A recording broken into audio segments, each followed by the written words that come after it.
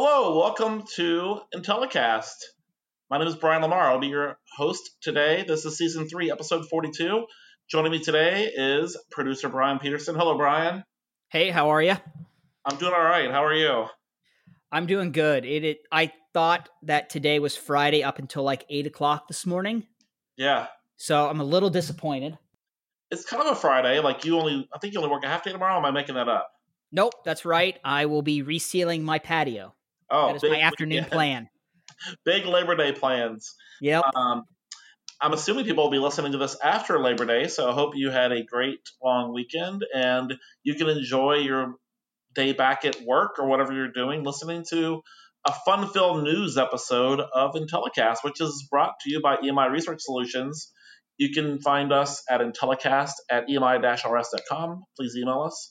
Follow us on Twitter, EMI_research or Intellicast1. And we would love a text message at 513-401-5463. How about that transition? 2.5 years of doing this, Brian. I finally had a good transition. You got it this time. You did not say that we were brought to you by Intellicast. You did that for like 4 episodes. Brought to you by Intellicast. Yeah, I think that was my best one yet. Episode 42. Nailed it. Yeah, so a lot of news today. No guests other than you and I. Anything else you want to talk about? Is there anything going on in the world you want to talk about? Just that we're seeing sports are continuing, which is nice. Baseball, which we thought might be shut down a few weeks ago, seems to have figured it out. Yeah, I think they've kind of figured it out. Yeah, there's just a couple little things here and there, but yeah, they figured it out. NBA looks to be successful. Hockey, successful. Yep. To let you know, the NHL is even talking about using the hub city for the start of next year because they don't see it like this going away. It'll be an expanded like 4 to 6 hub city type idea, and you would rotate through it. Yeah. So it sounds interesting. I mean, it's been a huge success. They've had like 8 weeks of tests with no positive tests. So yeah, that's awesome. Yeah, college basketball is now considering a pod system, which will be weird with college students. So weird world. Yeah, the only one we might miss out on is some of the college football, particularly Big Ten. Yeah, I think that they're kind of teasing they might come back in November. I think it's a smokescreen because they don't want all their players transferring to like SEC schools. That's my conspiracy theory the other day. That's a possibility. I think that they don't. I think it'll be based on if the NCAA will do any sort of championship in the spring. And they say, nope, it's going to be the fall, because I know they're still negotiating that piece. But if they come to say, no, the fall is going to be the champion, I would expect that you're going to see those big powerhouse schools, your Michigan, your Ohio State, Michigan State, those three, and Wisconsin, particularly for the Big Ten, come out and say, yeah, we want to play now, because particularly Ohio State, who, what is it, preseason poll, they're number 2. Yeah. So they better get going soon, because I don't think the SEC is canceling football. If they haven't canceled it by now, I think we're playing football. And, I mean, there's games this weekend, and SEC starts in a couple weeks, so I don't see it being postponed. So they better get on board. Yep. I think we've probably lost a lot of the listeners who hate the sports talk from us. So should we jump right into the news? Yeah, let's do some news. Let's get into it. There's a lot of news. Oh, yeah.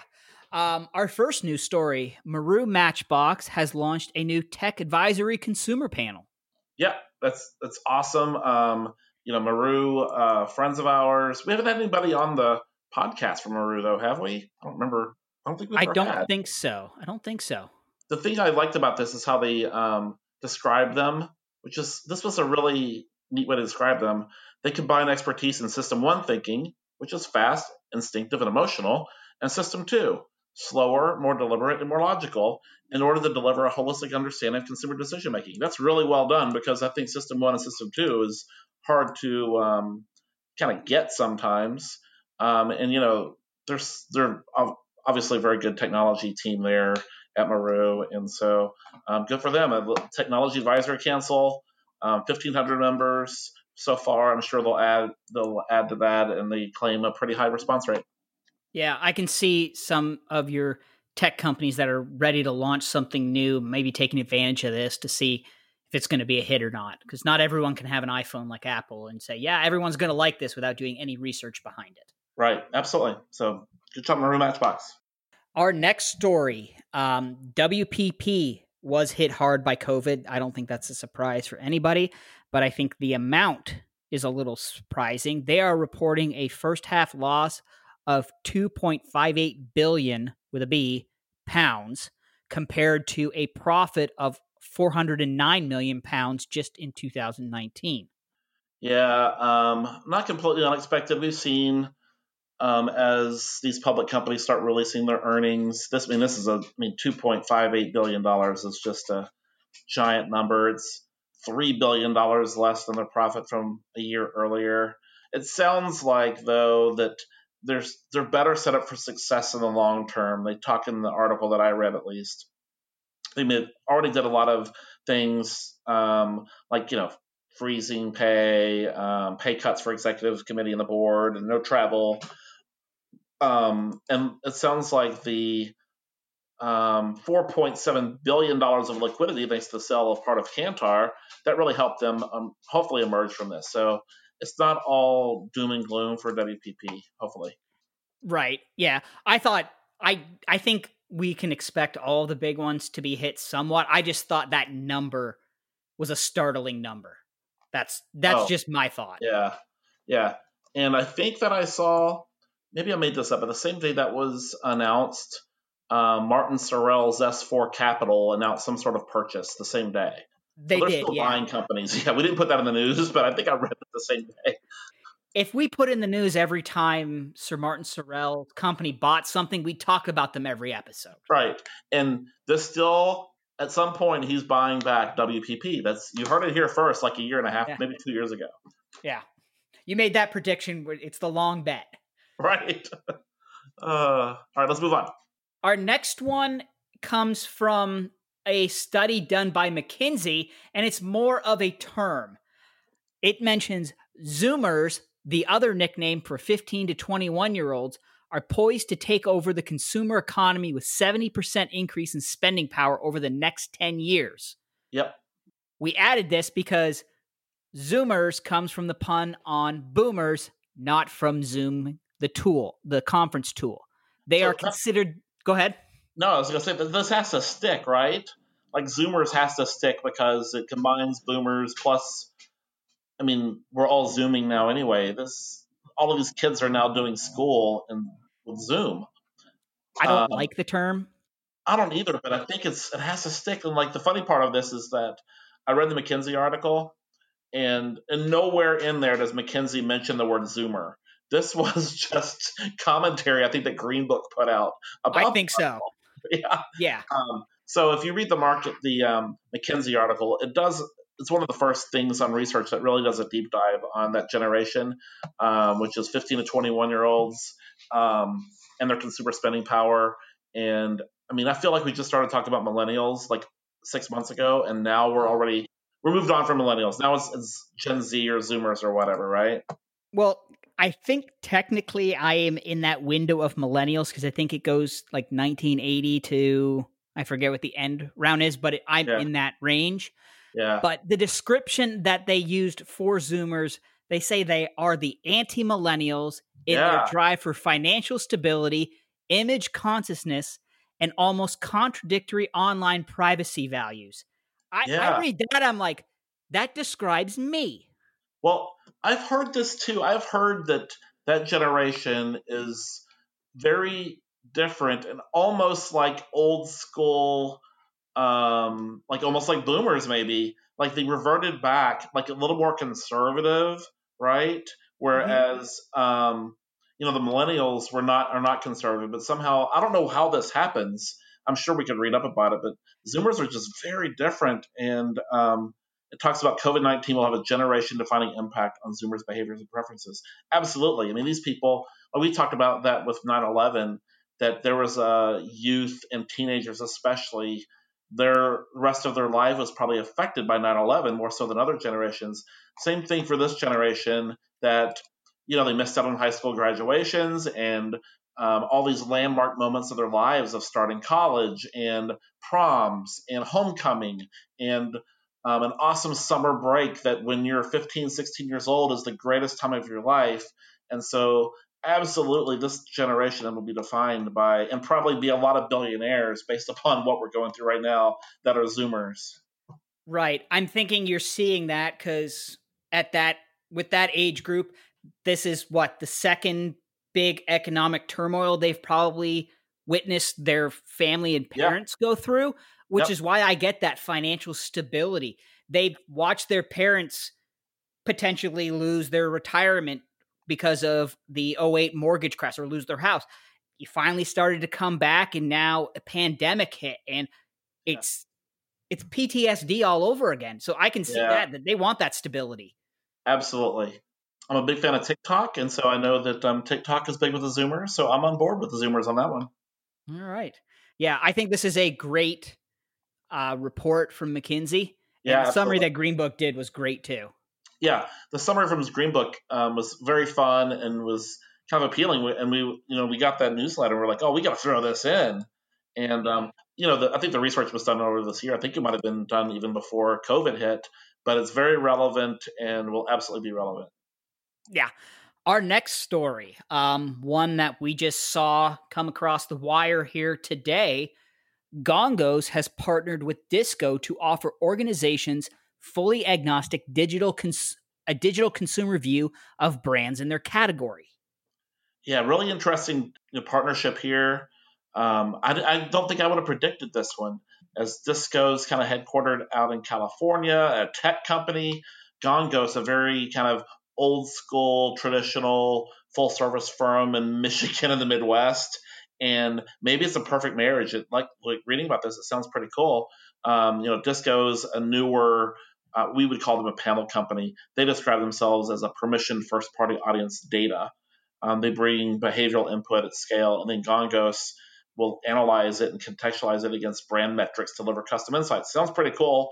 And I think that this is kind of what's happening in this era is some unique partnerships leveraging complementary skills. And we've seen that a lot lately. I think we did a story last week with Focus Vision and adding a bunch of new sample people. And we've seen a lot of other kind of random deals that kind of came out of nowhere. But this is just, go ahead. Like that Dynata Sharper one. We saw that just last week as well. It feels like every week for the last, I want to say 6 weeks, there's been something like this. Yeah, I think that now's the time to innovate, think outside the box, take some risks, right? If maybe that's some positive that's come out of what we're going through as a society is that people are like, what are we missing? Well, let's call up Disco and see if they want to take a partnership. They're kind of cool. That's how I envision that happened, is that, Camille Nocita, I think that's her name, she's the Gongos president CEO. She probably just called up Armin at Disco or Bonnie and said, hey, let's make a deal. And then they figured it out over a napkin, on a Zoom call. Yeah, I think so. And I think I would say that maybe this doesn't happen without COVID and how that's impacted all the consumer behavior changes. Because for full transparency for everybody, we had a webinar yesterday around panels in consumer behavior and tracker studies. And right now, you're seeing the biggest, fastest change in consumer behavior that's happened, probably ever? Yeah, and it's certainly, I don't know, since internet, when buying online took off, I guess that was early 2000s. Would you even say, though, that but even then, not everyone was buying stuff online. That still took a couple years to pursue. Yeah, that was slow. Changes take place in a matter of days. Yeah, absolutely. So, let's talk about the webinar. Good segue. Thanks.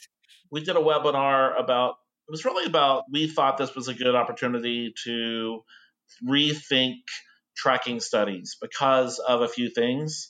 One of them is a lot of disruption in the industry. A lot of these deals are being made, but also it's time to reset. It's a perfect opportunity to reset because you may not be comparing data from today to data from January or data from a year ago. It may not be relevant anymore. And so all of these old trackers a lot of them are still 30, 40 minutes long. A lot of them maybe not even be mobile friendly. A lot of them are still really from the old phone and paper and pencil days. Now's the time to redo them. And so we talked a lot about that in the webinar. It's available all on our website if you want to take a listen to it. I think it was really good. It's an hour long, but I think it was very relevant. And it's basically just, here's how we think about tracking studies. Here's how we could transition a tracking study. Here's how we see the industry evolving with all these technological changes and new entrants and commoditization of sample. And so I think it's worth a listen. Yeah, I think you're right. The other piece is that you've always talked about some of the best practices for it, and you always need to compare your results on your tracker studies to what's going on, the current market conditions. And the current market conditions now are unlike anything that has happened since 1918. Yeah, with that, absolutely. So you're going to have nothing to compare it to. So, and since this isn't going to be something that's going to be a blip in 2020 and we're never going to see it again, I think we all come to realize we're not going to live with this forever, at least for the foreseeable future. Now is the time to reset that stuff, because you have to reset your thought process and your expectations for it, because everything has changed. Yeah, they say, I'm not sure what the true fact is, but they say that 28 consecutive days of doing something will create a new habit, right? Yep. And we're way beyond that in terms of creating new habits. And so some people, most of us probably will never go back to the way we lived before. We're shopping differently. We're going to school differently. We're going out to eat less frequently, probably. We're ordering more food online for delivery services, probably. And we just think about it differently, and we're never going to go back. So yeah, it's absolutely time to reset everything about a tracking study. Right. And I can even give an example just on me. If you're going back to those changes, if you had asked me in the beginning of March, I didn't use DoorDash. We would still go out for dinner. did like the Kroger pick list or the pick up grocery thing like once or twice. Wasn't a big fan.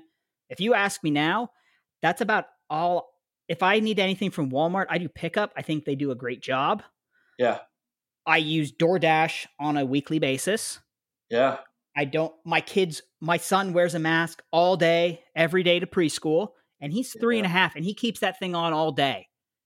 It is normal for him. And while it's disappointing for me that he thinks it's normal, it's what he has to do at this point. But even my perceptions 6 months ago are different than what they are now. Right. Absolutely. Whole new world. So come to EMI for your tracking studies, because we can help you transition them and change them. Yeah. So sorry I put us down that rabbit hole, but I just thought, I don't think this kind of thing would be happening if COVID hadn't happened. So I'm trying to find a silver lining here. Absolutely. And, we love Gongos and Disco both. And so good move for them. And we're looking forward to see what they have to offer. Yeah. Our next one, we've talked about virtual panels in the past and other things about panels. Well, Brandwatch has added a new social panel feature to its consumer research platform. It enables researchers to build panels and focus groups from authors on the most frequently used social media platforms. Yeah, this is really interesting. And so speaking of acquisitions, they bought a survey company called Curiously, which is spelled weird. It doesn't have the U. Starts with a Q, right? It's QR, which is, first of all, that's weird. But anyway, they archive, that seems like one of the names that we would have changed our company name to, Curiously, without the U. They probably have something funny to say without the U. Hey, there's no U in team. I don't know. I think we'd be changing to Spork without the O. Right. Spork, the Canadian version spelling with the OU. All right. Anyway, we may want to edit this out. But Brandwatch, they bought a company called Curiously last year. They archive millions of social media conversations each day. And then they provide users to analyze them. And so they built kind of a social panel with a custom list of authors and content, and it gives people kind of filters to identify the right type of people. Kind of interesting. And I'm not going to steal your thunder. You talk about virtual panels that we talked about a couple weeks ago. This seems like better than virtual panels, right? I would agree, yes. I think this could probably be more useful than the virtual panels because it's still real people with real. Let me say that. I hope it's still real people. We all know it seems like real people out there. Right. You might have an unintended bot in there versus working specifically with those bots as a virtual panelist. But with this one, if you are curating what people are posting on there, you might get some natural feelings because they are just putting their true feelings out there. Like, hey, I love Skittles. Okay. Right.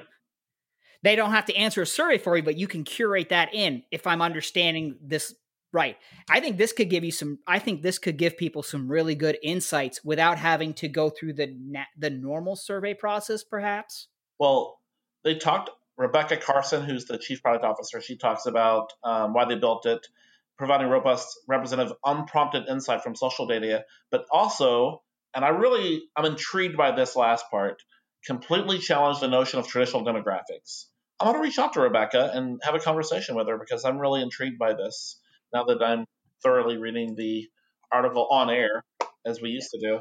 I think we might need to ask her to come on to talk about this because I think you and I are both intrigued by this. She's probably a listener. Maybe. Oh, they're UK based, even better. They probably excellent. Yeah, that's why there's no you. And curious. Anyway, that was good. All right. Well, we have about four other stories here that came from actually the Insights Association recent email on their, what do we want to call it? The Howard Feinberg puts out. Yeah. About all the kind of the legislative things. Yeah, the legislative stuff. The advocacy. Yeah.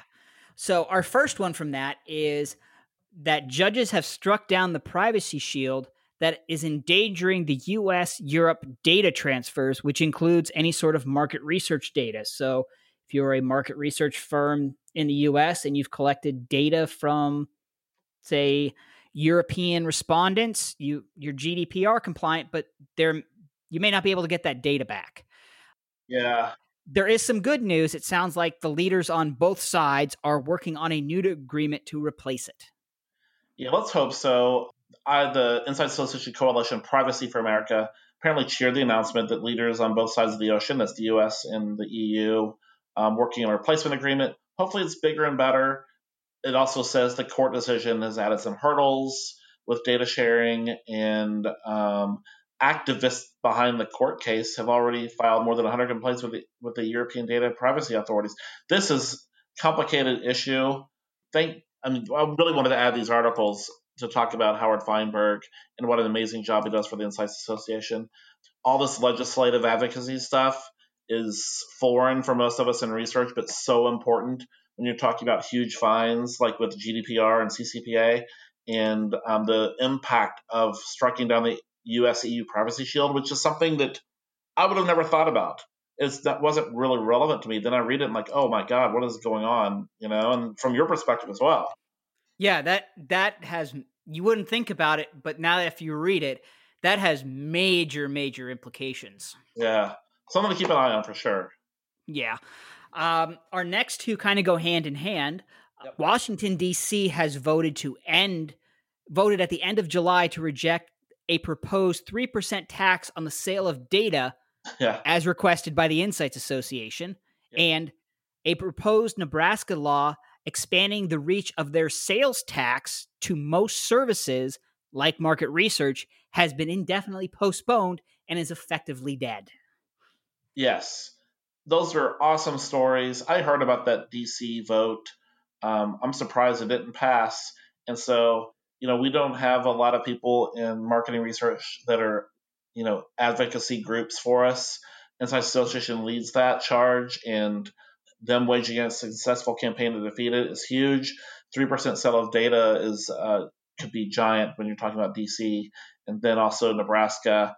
Kind of killing that is a big deal as well. So kudos to the Insights Association.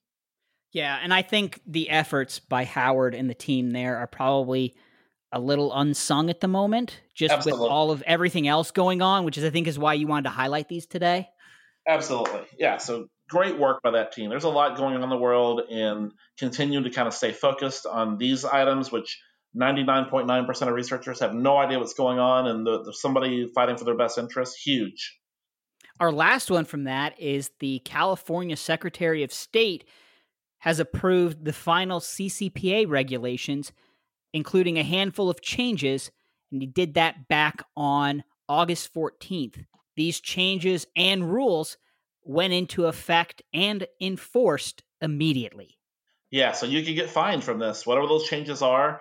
And I thought it was interesting that there was not a summary of what the changes were. It was like, here, read this. Like, it's probably so complicated what these rule changes are, and it's so frustrating for people that, we prepared for CCPA for quite a while, and it's just recently you could be fined for it, and then all of a sudden, boom, immediately new rules, as if it weren't hard enough to manage. So, thank you to at least notifying people that that was passed, and there's an impact of that. And all of us should have a data privacy officer and a compliance person that should be reading that and making any adjustments as needed. Yeah, our next couple stories involve some of our past co-hosts of Poll Party. Oh yeah, that frequent guests of Intellicast. Can people still listen to Poll Party? They can. They can go back and listen to them. Actually, you laugh. I just got notifications on the Poll Party Twitter page that we have 6 new followers in the last 24 hours. Not sure why. Haven't posted on that in about a year. Oh, wow. Okay. So, yeah. Our first one, Rory Deneen has joined Suzy as a new customer success manager there. We want to congratulate Rory. Yeah, absolutely. So happy for Rory, who worked here right out of college, worked here for a few years, did an awesome job for us. Such a fun person to work with, super smart, added a lot to the company, moved back to New York, and found a great company in Suzy that also recently added Katie Gross. And so I'm hoping for and looking for great things out of them. Yeah, I agree. Our next one is a new study by Cloud Research suggests that polls are missing shy Trump voters. Yeah. And the reason we bring this up is because the other former host of Poll Party, Mr. Adam Dietrich, currently works at Cloud Research, and this is actually his study. Yeah. So I'm so happy for Adam, who did a podcast at EMI and focused a lot on the polling industry, and was involved with APOR and did a lot of great things for EMI for a long time. And getting published, Bloomberg, Business Week. I saw Frank Luntz commented on it, and he's a huge pollster in Fox News, Republican pollster. And so I'm so happy for Adam Dietrich, and I know he's proud of that, and there's a lot of work, and I'm just glad that he can kind of chase his dreams. But why are you laughing? Did I say something wrong? No. Did you happen to see his tweet when it was mentioned by Frank Luntz? He essentially said, "All right, I've made it now." Oh yeah, yeah. So kudos to him. I'm sure this is just the first of many, and we shouldn't have probably had this story. What are we, 30, 40 minutes into the podcast, because they did a lot for EMI, and they did a lot for the podcast. I mean, Adam did his own podcast, and Rory was on ours a ton, and she hosted it for a while. And Adam Dietrich, we did the big election special last year, and that's just like the night job, not even counting what his normal day job was. So he's a good guy. I miss Adam and I miss Rory, and I wish him the best. And this is great news. Glad to see them being successful. Yeah, and if we get into a little bit of the details of that study too, it is intriguing. It's saying that they're missing potentially like 10 or 12% of people who are really going to say what they're going to vote for. Well, yes. And so even if imagine how close the race was last time. And if there are even half of that, if it's 5% of people may vote for Trump but aren't going to admit it in a poll or really shy about it, or that could go from a really tight race or a Biden win to a landslide, right? The impact of that is huge. And so pollsters are going to have to figure out ways to make sure that they get honest opinions. And the pollsters that have the best relationships with the respondents, which may be online pollsters, panels that have built a relationship with their panels and will get true, honest opinions from them, may do better than a random digit dial from a human being who's a stranger asking you if you like Donald Trump. And that's not an easy question to say yes to, probably. And so who's going to win in that area? That is going to be interesting. Right. I want to give you a stat here that's pretty far down in the article. Yeah. Back in 2016, people who changed their answers when they said it, where if they were polled previous to voting were saying Clinton or Trump and then changed it after being followed up on, that Trump led by a 16-point margin. Yeah. So, and I would think that's a great baseline. At least we have some data to look back on from 2016, right? That's awesome. Right. Because normally, a lot of times we don't with presidential elections especially, but we can look back on that as at least a guide, right? I mean, a lot has changed in 4 years, and I think even though Trump was divisive or perceived to be very divisive then, I don't think it's improved at all. I would think he's probably considered more divisive now than he was 4 years ago, which probably makes the impact of this even greater. So who knows? I mean, polling is hard when you have two normal candidates without a pandemic going on. Polling is really hard to do.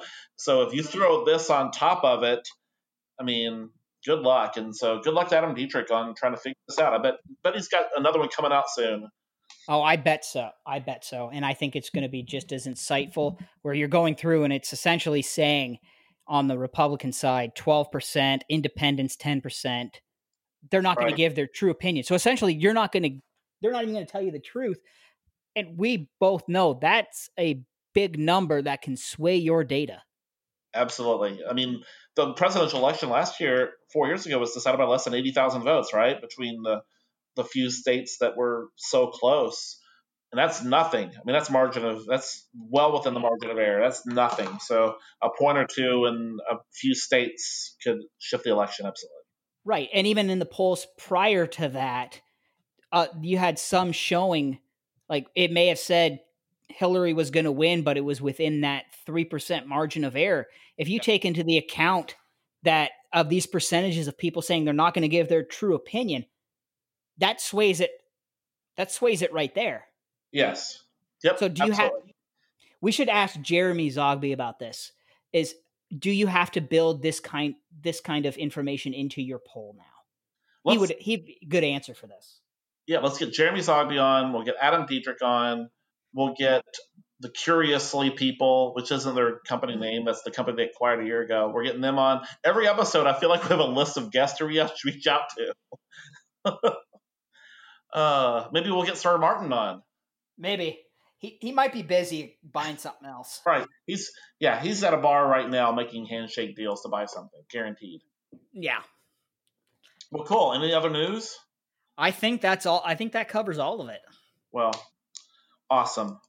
Well, thanks for going through all the news. Thanks as always for compiling all that. That was a lot of news stories. That was a lot of work on your end. Hey, go look at our webinar on our website. And thanks for listening. And I hope you had a great Labor Day weekend. Bye, everybody.